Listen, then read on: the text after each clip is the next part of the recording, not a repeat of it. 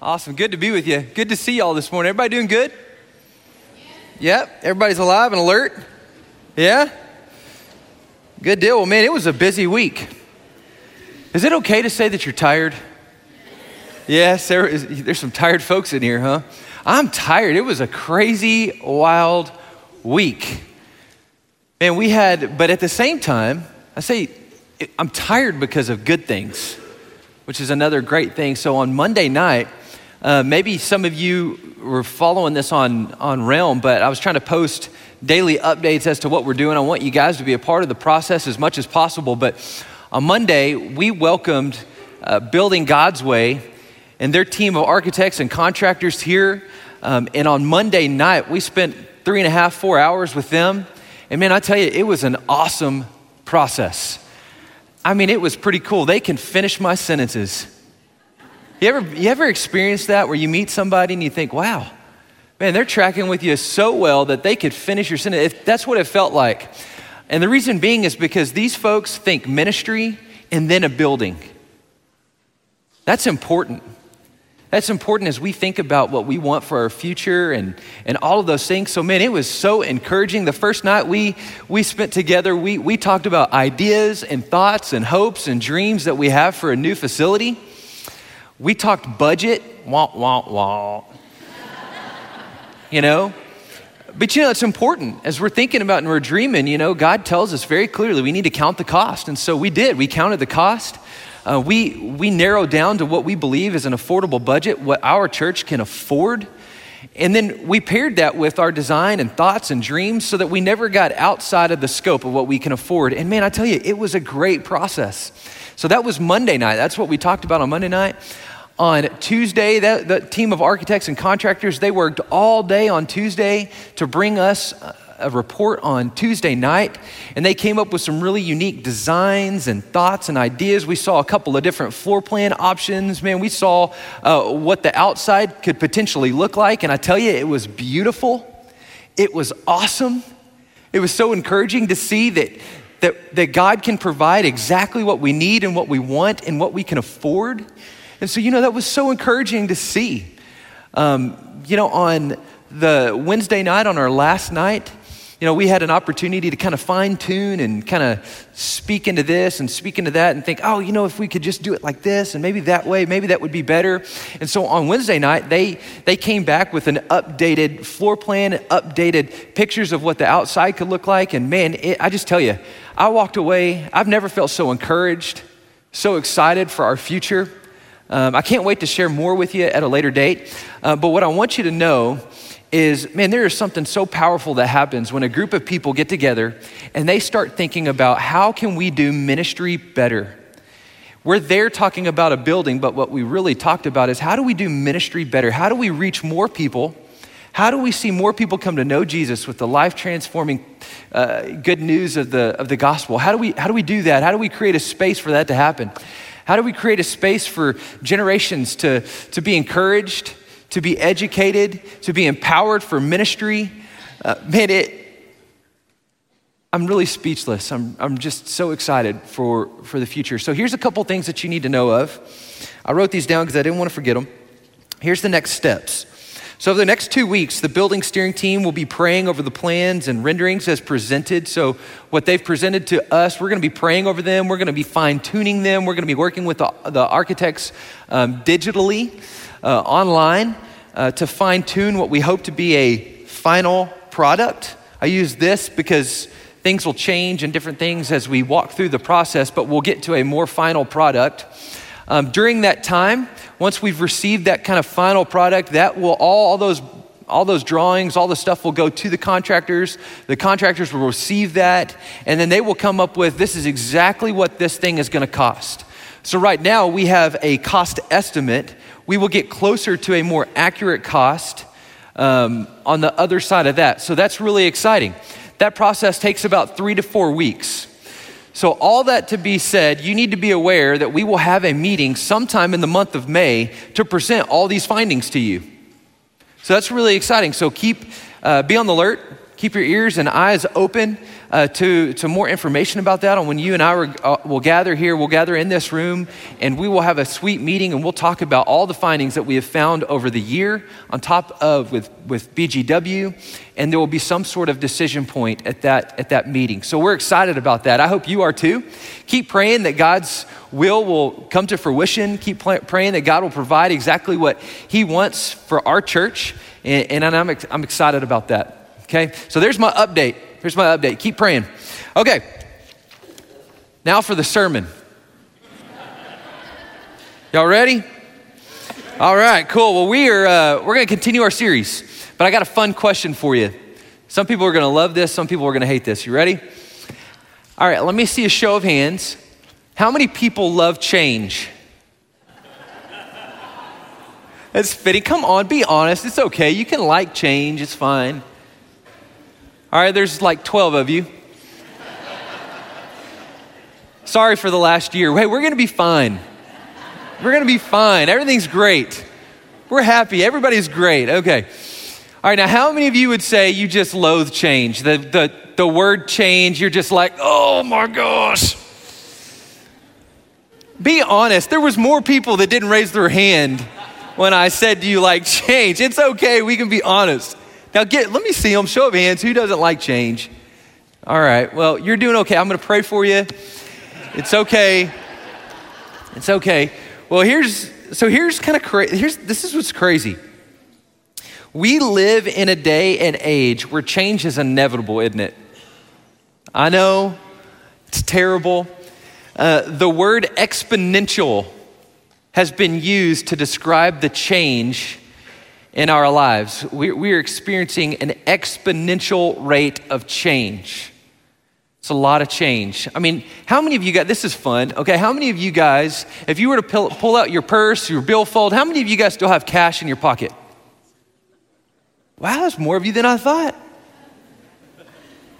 All right, how many of you guys still have a checkbook? You utilize checks. Do you know I don't have a checkbook? I don't have a check. Like, who needs checks?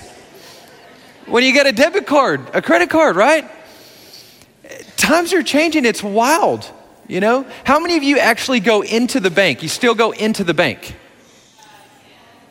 You got to see that person, right? I need to know. I need to see you.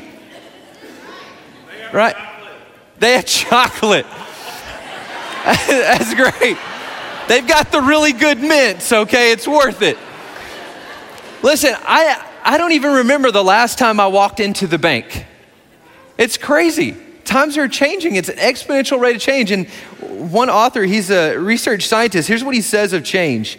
He says, in 20 years from now, the rate of change will be 4 times what it is now. Oh no, it gets worse. It gets worse. So let's just say for someone who is about 40 today, when they are 60 in 2040, the rate of paradigm change will be 4 times what it is now. They will experience, get this, a year of change by today's standards in 3 months.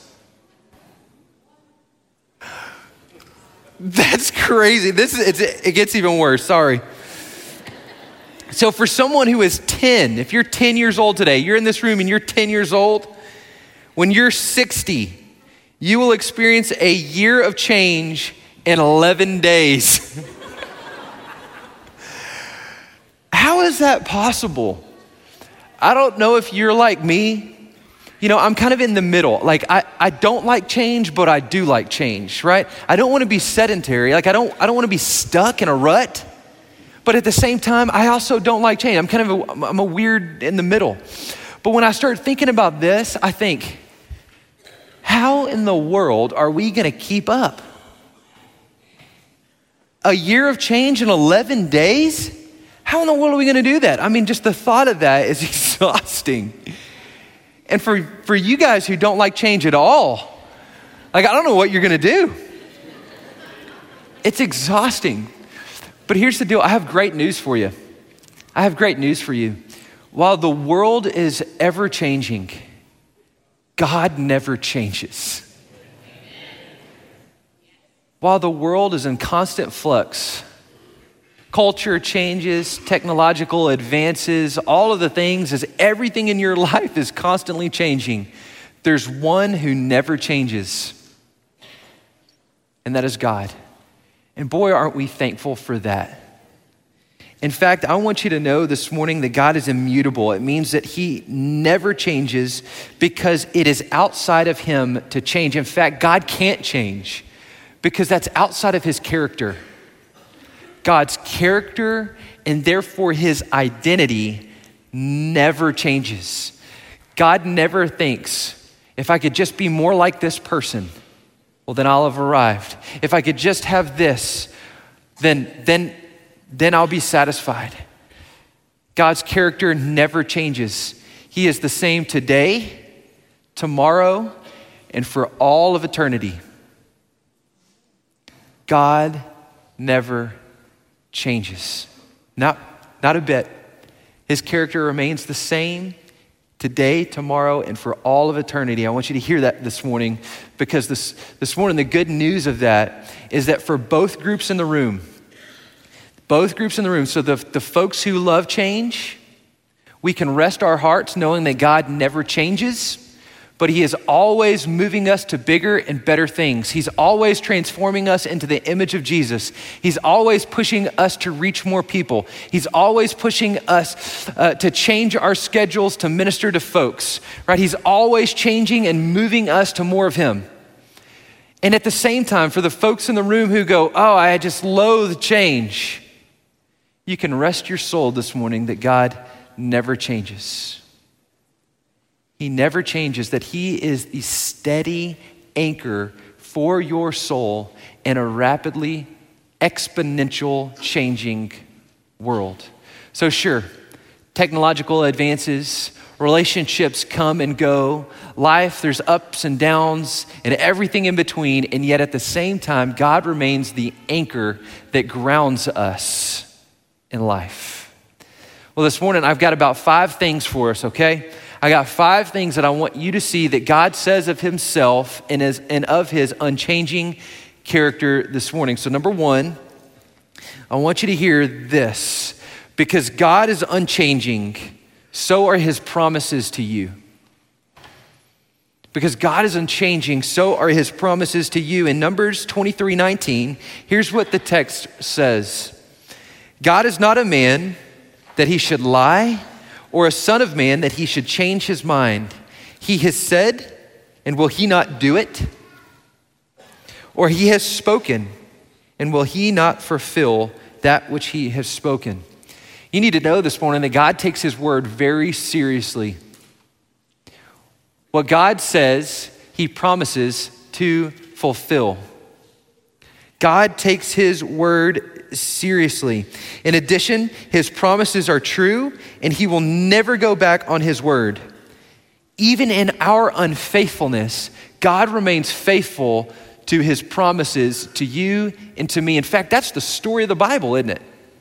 From cover to cover of the Bible, it is a story of God's faithfulness to an unfaithful people. It begins in the book of Genesis, in the creation narrative. God creates man and woman to live with him, to enjoy him forever.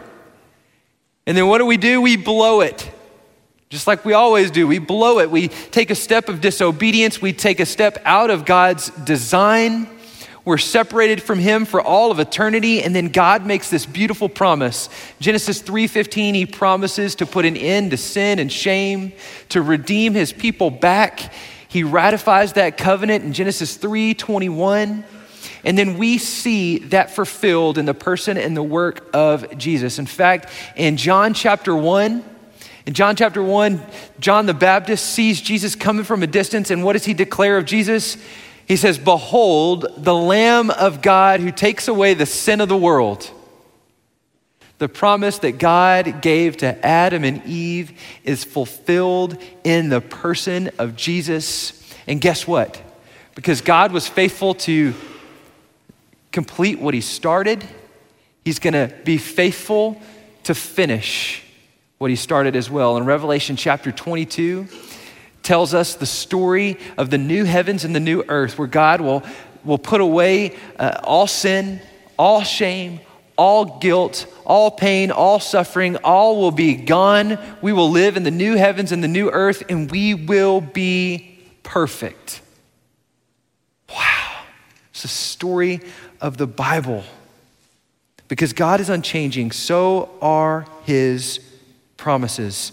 Number 2, because God is unchanging, we can know that we were not a mistake. I want you to hear this morning that because God is unchanging, you were not a mistake. 1 Samuel 15:29. And also the glory of Israel will not lie or have regret, for he is not a man that he should have regret. Isn't it great to know that God doesn't have any regrets? He never has any former decisions or mistakes that he thinks, oh, if only I wouldn't have done that.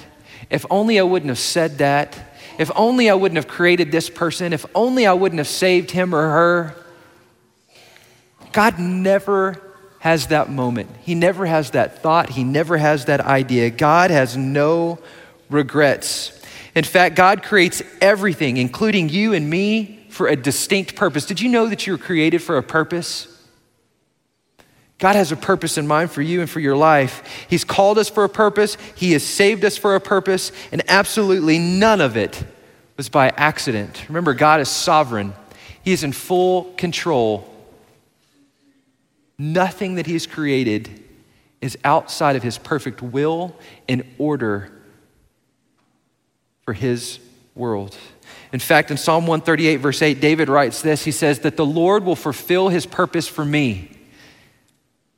Maybe you need to hear that this morning, that no matter what you're facing right now, God is going to fulfill his purpose that he has for you in your life. And hear me, despite you.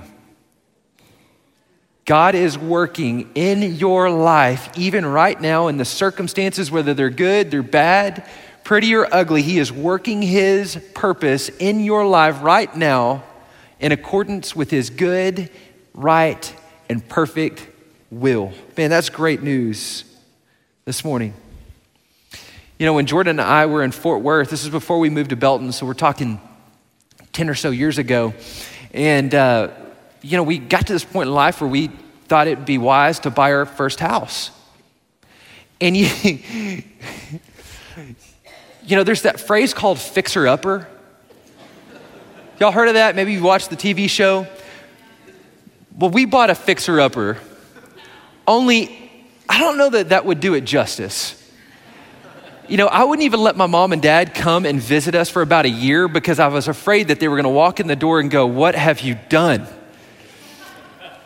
I mean, y'all, it was a little bit of a mess, but it was great, right? Because it's a fixer-upper, and that's what we're supposed to be doing. That's what happens when you watch TV shows, and those TV shows teach you bad. Anyway, it's fine. We're fine. But the problem with this fixer-upper is that we didn't have any money to pay somebody to come make it livable. That's the problem when you buy a fixer-upper. You got to have money to fix it up. We didn't have that. So Jordan and I are looking at each other and we're like, well, I guess we're going to have to do it. And because, I'm not really all that handy, I thought, how in the world are we going to do this? So I'm talking with one of my mentors, and he said, Logan, here's the good news. The good news is that you can't do anything that somebody can't come in and fix. Right? So no matter how bad you might think it is, you can always call somebody to come in and, clean up your mess. And it's like, oh, thank goodness. So we went to YouTube, because you can go to YouTube and learn how to fix anything. Did you know that? It's pretty wild. You can find anything on YouTube. It's wild.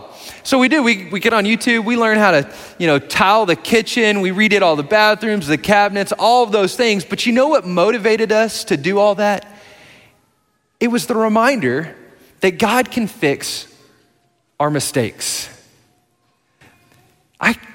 If I mess it up, all I got to do is call somebody, they can come fix it. In the same way in your life, there's nothing in your life that you can do, there's no mistakes that you can make that God can't step into your life and take care of it and to redeem it. Everything in your life, God is using for his good and perfect purpose for you. Isn't that great? That's great. Number 3. Because God is unchanging, we are redeemed. Because God is unchanging, because his character never changes, you and I have an opportunity at redemption. In Malachi chapter 3, verse 6, here's what the text says. For I, the Lord, do not change. Therefore you, O children of Jacob, are not consumed. Did you know that because of Adam and Eve's decision all those years ago, that they deserved eternal death? And in the same way, you and I this morning, do you know what we deserve because of our sin? The Bible says that for the wages of sin is death.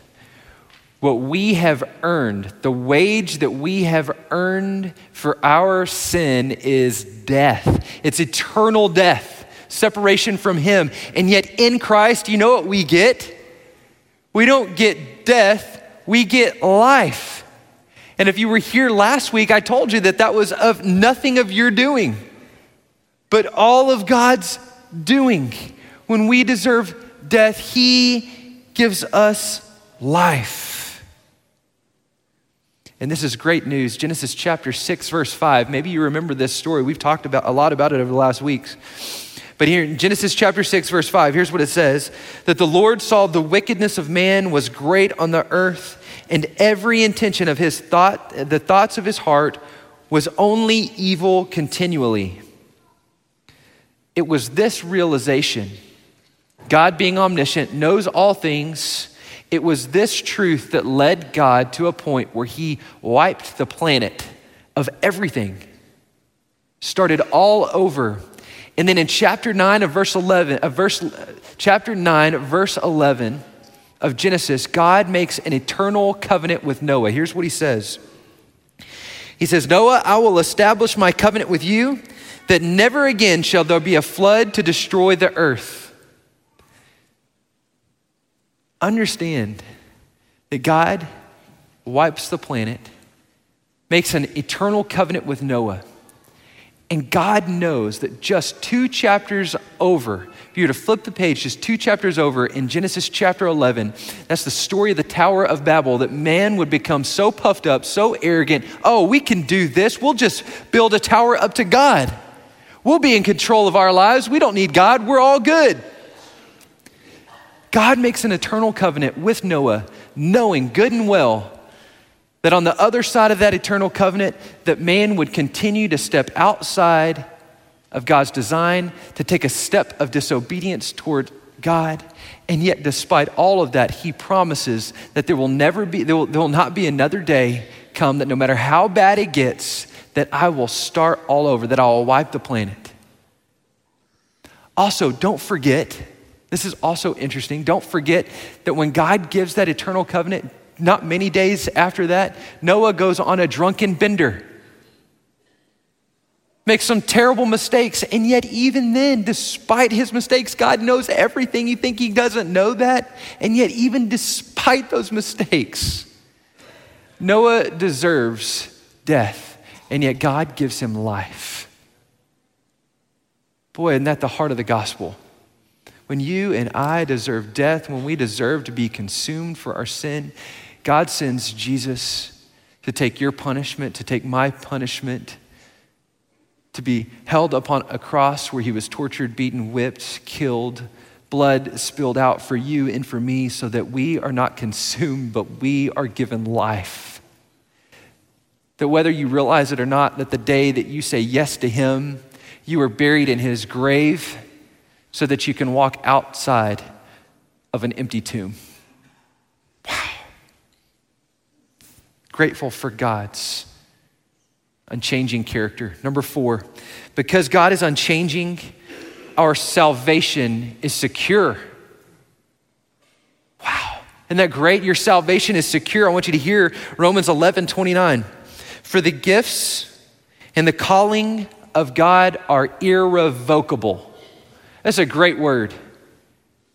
Your salvation this morning is irrevocable. Not even you can blow your salvation.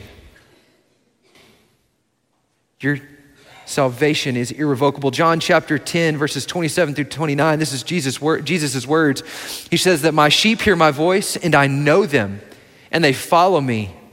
I give them eternal life and they will never perish.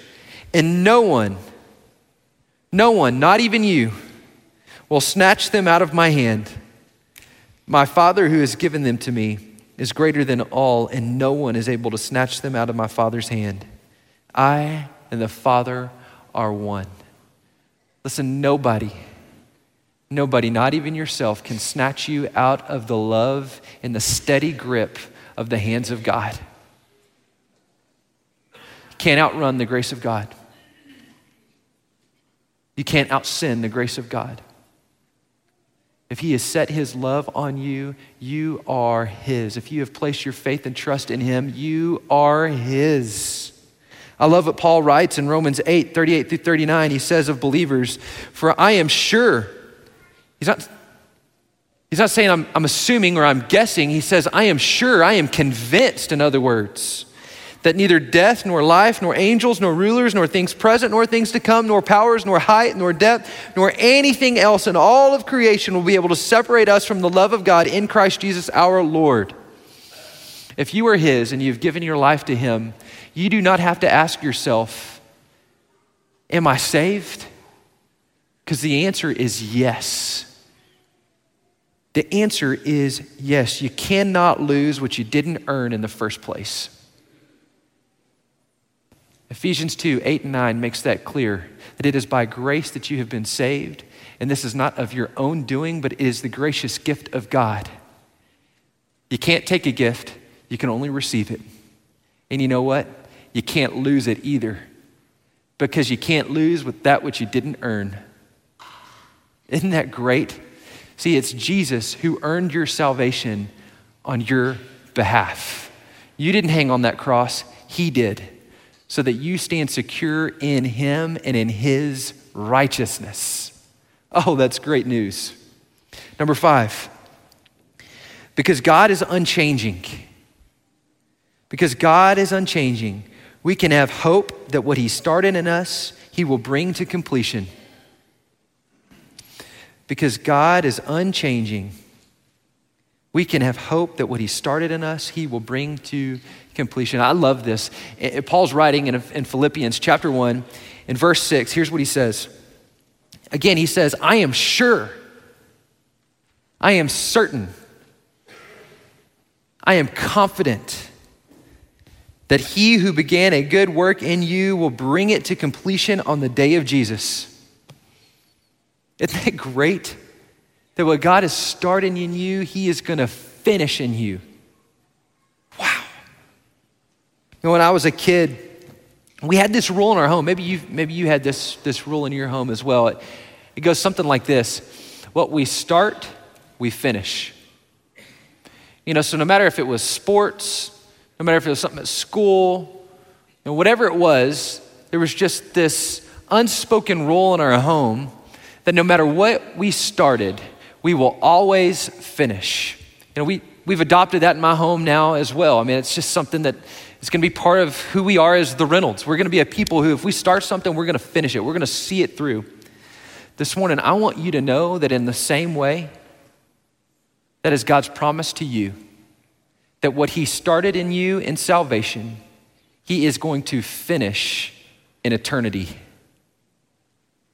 See, there was this moment where maybe you heard the gospel and you heard of God's gracious love for you, that he gave his son Jesus to this earth to live a life that you could never live, to die the death that you deserve. He was buried in a grave. He rose on the third day so that you may have life in his name. And maybe you said, hey, I want that. Right? Maybe you admitted your sin, you confessed your sin, and you believed upon Jesus. And right in that very moment, you know what happened to you? Right in that moment, you are what the Bible calls justified. It means that you are made right with God. You are no longer eternally separated from him, but you have now been made right with him. That means that you now stand in Christ's righteousness. No longer does God see you according to your sin, but rather he sees you in light of Christ's righteousness. You no longer stand with robes and rags, but you stand clothed in the righteousness of Christ. You've been made right with him. And then from that moment on, you enter into this process called sanctification. It's a big word that just simply means that you are being made more holy, that you are being made transformed into the image of Jesus. And so you have been saved, you've been justified. 1 Corinthians 15 says now you are being saved, meaning you are being sanctified, that God is working out his salvation in your life, making you look more and more and more and more and more like Jesus each and every day until the day that you stand in his presence and you are glorified.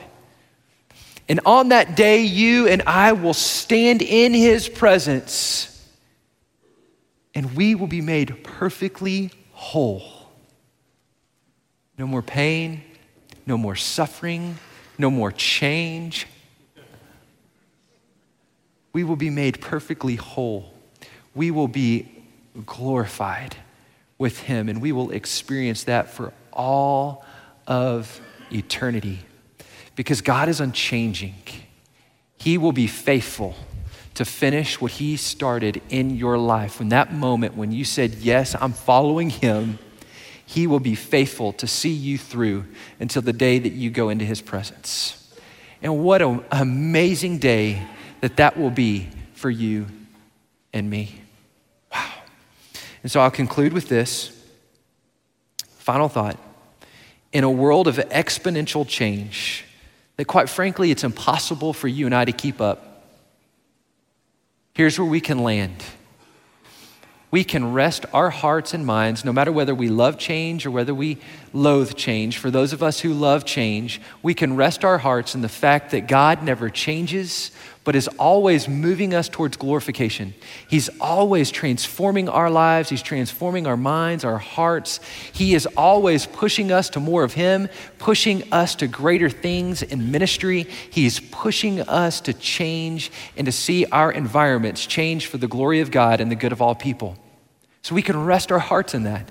For those of us who go, oh man, change, listen, we can rest our hearts knowing that he never changes, that we can find rest in him, that we don't have to look to all these things in our lives, these relationships, jobs, the market, the economy, technology, all of the things that are just doing this. We don't have to find rest there, but we can find rest in him who never changes, who is the steadfast anchor of our restless hearts. Oh, isn't that great? I think it's great. St. Augustine said that our hearts will be restless until they find rest in thee.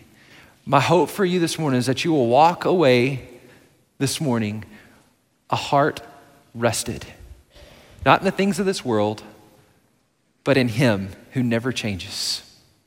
He never changes. Will you join me in prayer? Father, we love you. We thank you for your goodness, your grace to us. Thank you, Lord Jesus, that you never change. Your love for us never changes. Your opinion of us never changes. We never have to worry about what you're thinking. Even in our failure, God, you are faithful to step in and to clean up our mess. But not only that, you promise to never leave us or forsake us, to walk with us through the ups and downs of life, the exponential change of the world. God, you promise to be with us in and through it all. And Lord, we thank you. Thank you that the gospel never changes. God, the way that we minister may change, but the gospel never does.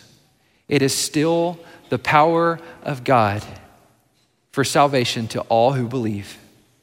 So Lord, I pray that this unchanging gospel, God, I pray that it would go forth from our church, that even as we look to Easter, God, I pray that we would proclaim this unchanging gospel to our friends, to our coworkers, to our neighbors. And Lord, as we celebrate the death, burial, and resurrection, Lord, I pray that many folks would come to know you, maybe for the first time. God, I pray that that would be true of our church, Lord, that we wouldn't wait for Easter Sunday. We wouldn't wait for a Sunday to hear the gospel, but Lord, we would take the unchanging gospel to those around us, to comfort them that they may find rest in you as well. Father, we love you. It's in Jesus' name we pray. Amen.